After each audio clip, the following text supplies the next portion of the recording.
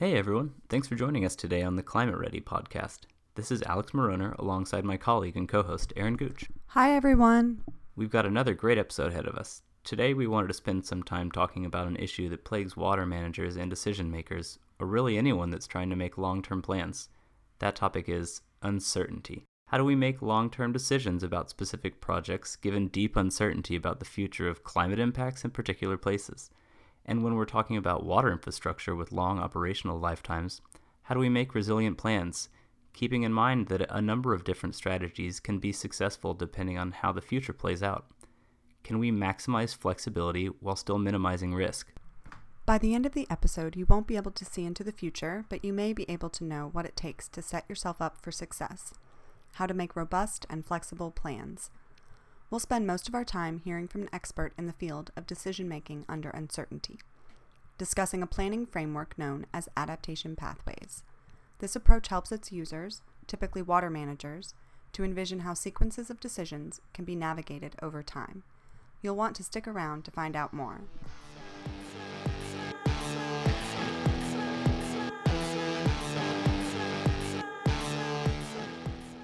The Climate Ready podcast is made possible by funding from the World Bank Group. For more on the World Bank and its role in supporting climate adaptation efforts, visit www.worldbank.org.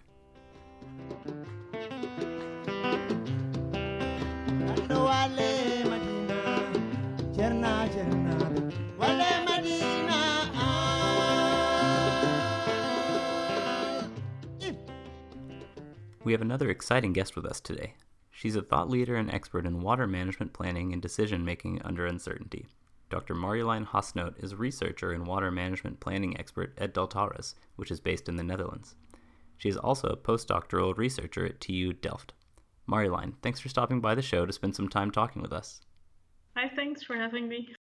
How long have you been working on water as a field of interest? For 20 years or so now. I started with the Dutch government, and then I moved to this to a research institute, which is now called Deltares. And since then, since 2 years, I've been partly affiliated to the Delft University as well. How did you initially become interested in this relationship between climate change and water as being a thread or opportunity for work? I guess I've always been interested since I was very little in the environment and in water. I lived aside the water, and I played a lot with the water. And when I started to work for the government, one of my projects, or actually my main project, was about impacts of climate change. And this was a nice opportunity to start. And I used national hydrological models to simulate impacts of climate change scenarios. That was late 90s. And these were one of the first nationwide studies in the Netherlands to look at impacts of climate change. So we started mainly with impacts, and later we moved towards adaptation measures. Moving from impacts towards adaptation, what are some of the gaps that you see in the knowledge in climate adaptation or in planning strategies that you're trying to fill? Well, at the moment, I think we're still struggling with adaptation over time. So still a lot of adaptation studies are static. I think we are now in a paradigm that we kind of moved exploring much more uncertainties and scenarios. And then we included this time component both in the scenarios and both in the adaptation measures. Although we are working on that already for, almost 10 years or so, it's still very new. We kind of started with research, and it's now applied in practice in several countries. But still, it's quite limited considering the large, especially coastal areas that have to adapt to climate change. Your work is, to a certain extent, developing future robust water policies. Your main focus is facing and addressing uncertainty. And as if that's not daunting enough, we also hear about the concept of deep uncertainty. Can you tell us what is meant by that? But I think that the traditional definition is the deep uncertainties are these uncertainties where you cannot address probabilities to these uncertainties, where there's a wide range of possibilities, where people do not agree upon how the system works. So there's also this disagreement between different, for example, researchers on what to expect from the system. It's about environmental conditions, but also about different values of people. So it's the uncertainties where we can, when there's disagreement about the knowledge, these uncertainties also evolve over time in interaction, for example, with the environment and decision making. The Netherlands is at the forefront of a lot of these new decision-making methodologies because they've been essentially a pilot project for 200 or 300 years and proving that they're successful. How has water management maybe evolved over time, or what are some lessons you've learned from some of the approaches that have been implemented in the Netherlands? We can take the experience where traditionally people kind of were quite reactive. After an event, we said this should never happen again. So levies were raised considering the last event and a little bit higher to that. So that was quite looking at the past. And then we shifted towards more forward-looking management studies. And initially these were a limited amount of futures that were considered. And over time, the amount of futures that were considered for the design of management options was larger. So a broader range of uncertainties was considered with much more drivers. So not only sea level rise, for example, but later this was also broadened to more socioeconomic uncertainties and then also climate change. So it's a much more uncertainties, but also a wider range of these uncertainties. I wanted to pause here and take a minute to reflect back on what we just heard. I think this change that Marjolein mentions, this opening up to multiple possible futures, is a huge step forward. It's basically acknowledging the fact that we don't have all the answers right now. We need to think about how the system would react to the multitude of paths our climate could take down the road. This idea is really the basic premise of adaptive planning, and as you'll hear in just a minute, the concept of adaptation pathways. From here, we begin to learn more about a shift to what we refer to as bottom-up approaches to climate adaptation. It was around 2006 where we kind of looked for a scenario-neutral approach. And this was the beginning of these more bottom-up adaptation approaches, where instead of using the climate scenarios as a starting point, we wanted to have an approach that was less dependent on the scenarios. So there was a lot of discussion on how can we become less dependent on these stupid researchers that come up with new scenarios each time. So this is when we came up with this approach, this bottom-up approach. Under what conditions does the system fail? And if we know these conditions, then we can relate that to the scenarios. And then if researchers come up with new scenarios, we only have to address the timing of the adaptation options and not redo the whole study. That was the beginning of an approach, what we call adaptive delta management. Within this approach, you look at the kind of what we call adaptation tipping points, conditions under which the system fails. And after that condition, you need to address, you need to take other measures.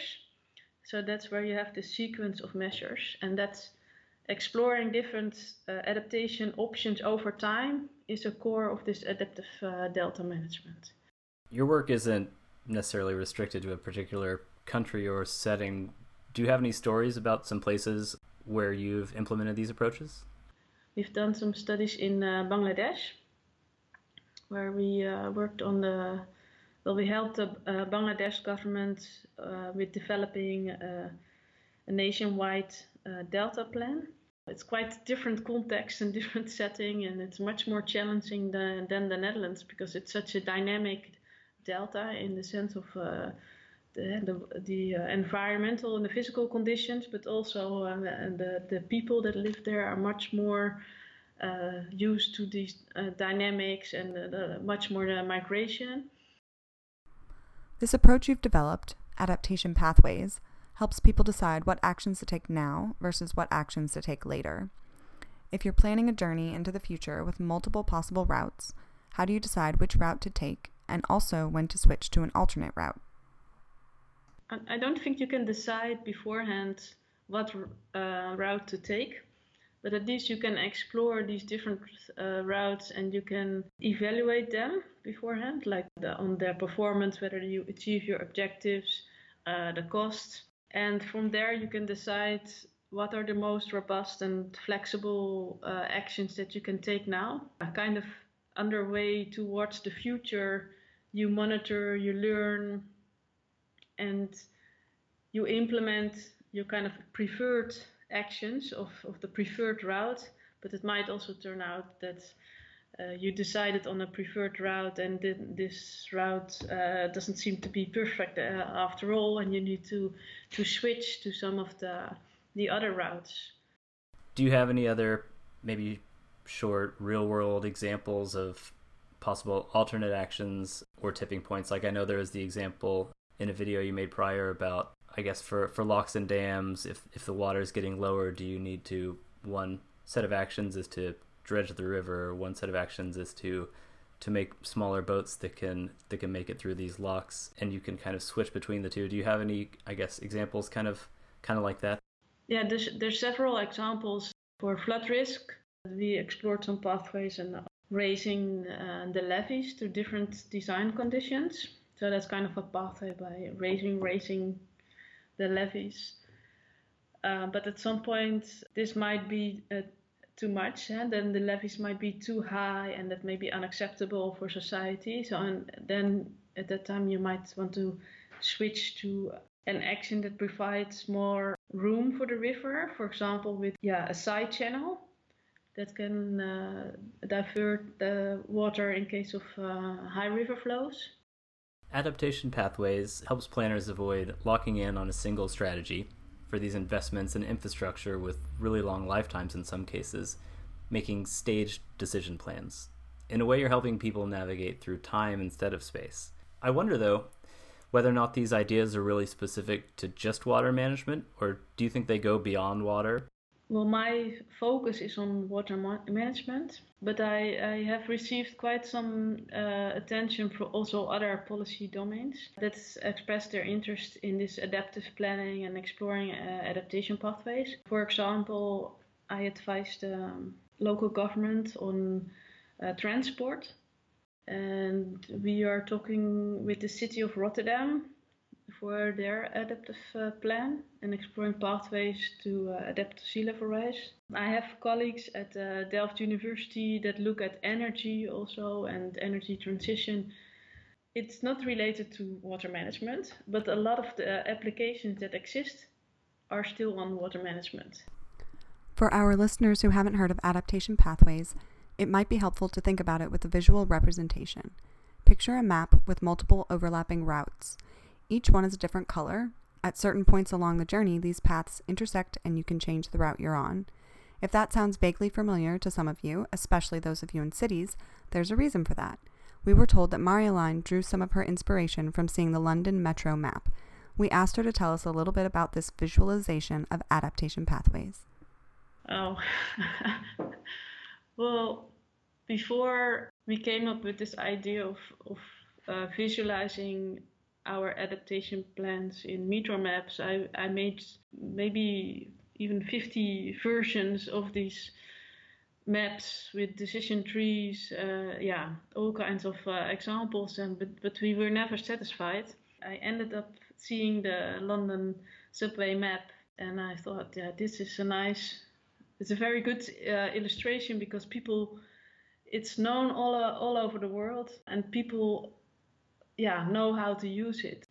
But it's a nice colorful map. There's also some disadvantages of that, because some people find it too strict. It's from A to B, but while in reality there's no strict tipping point, and there's no direct line. It's more curvy on how you go in reality. So some people prefer a more sketchy kind of visualization.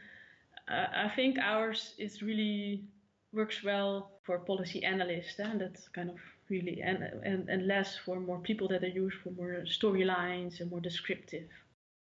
And even if they think it's too strict, I'd argue that half or most of the value comes from just taking the time to think about it, to try to have some foresight and consider a number of options. So it's not just about a clean switch from action A to action B, but it's about, just realizing that there's more than one possible future out there, and you want to have a set of options to go between, and kind of weighing the pros and cons in this planning process so that you can make informed decisions in 10 years or 20 years whenever some sort of trigger pops up.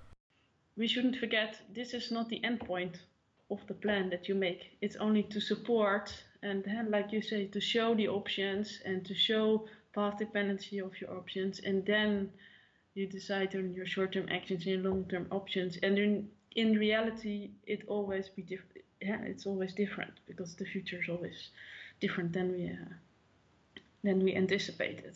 We're talking about planning for not just now and not for the short term, but we're talking about a lot of these long-lived pieces of infrastructure and investments that might mature over decades or a century. Hydropower comes to mind for some of this. But how has your work kind of represented this new paradigm, I guess, a sort of a new synthesis of how to sustain water resources over this really long period instead of very short term?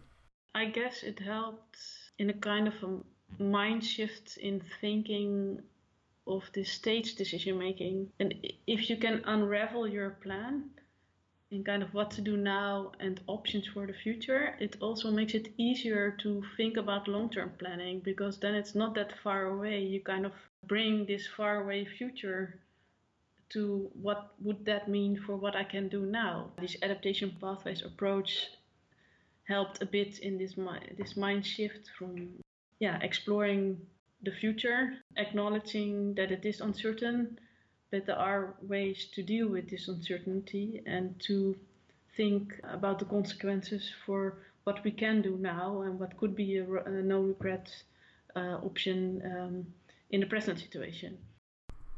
I wanted to wrap up by talking about another effort you're involved in, the Society for Decision Making Under Deep Uncertainty.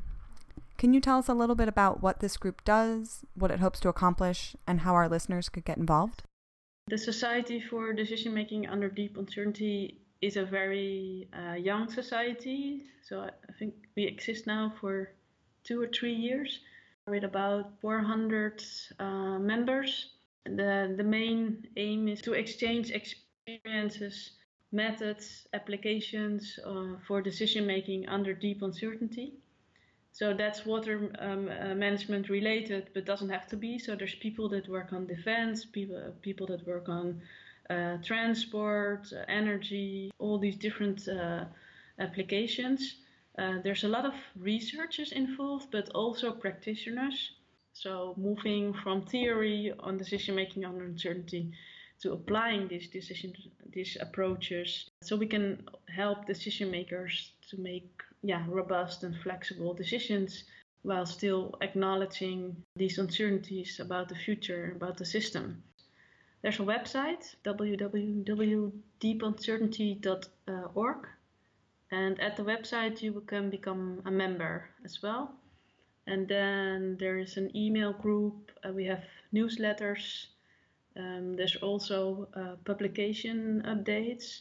It's nice to meet up with people working on the same methods and to really improve your approach, learn how other countries from all over the world apply these approaches in other policy domains.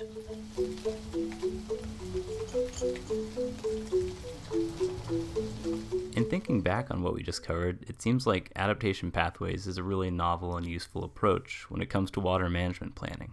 So often we think about infrastructure in terms of the space it occupies or how it interacts with the surrounding environment. This approach suggests that we pay just as much attention, if not more, to planning in terms of time and not just space. We need to think about a number of possible actions and how these paths relate to and depend upon each other. Let's think about alternatives and try not to get locked into one decision. It's a little scary to think about how much we don't know. The idea behind deep uncertainty is important to think about, but still troubling.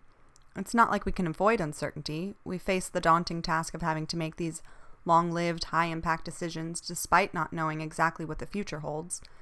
It's not just climate change either. Demographic, economic, urbanization, shifts, these are all factors that will influence planning and management of water resources. I guess that's why I was a bit reassured at the end to learn more about the Society for Decision Making Under Deep Uncertainty that Mariline mentioned. This group of experts, researchers, and planners are out there pushing the envelope in terms of creating more efficient and reliable ways to make decisions in the face of uncertainty. We tend to focus on the water management side of climate adaptation, but I think that Adaptation Pathways has implications beyond just our field. I'll be interested to follow its evolution as more people in a growing number of fields put this idea into practice. That's all for our show today. We'd like to again thank our guest, Dr. Marjolein Haasnoot, for joining us. Don't forget that you can learn more about Adaptation Pathways at www.aguaguide.org. If you want to find out more on the Society for Decision Making Under Deep Uncertainty, visit www.deepuncertainty.org. Thanks again for joining us, and stay tuned for future episodes of the Climate Ready podcast.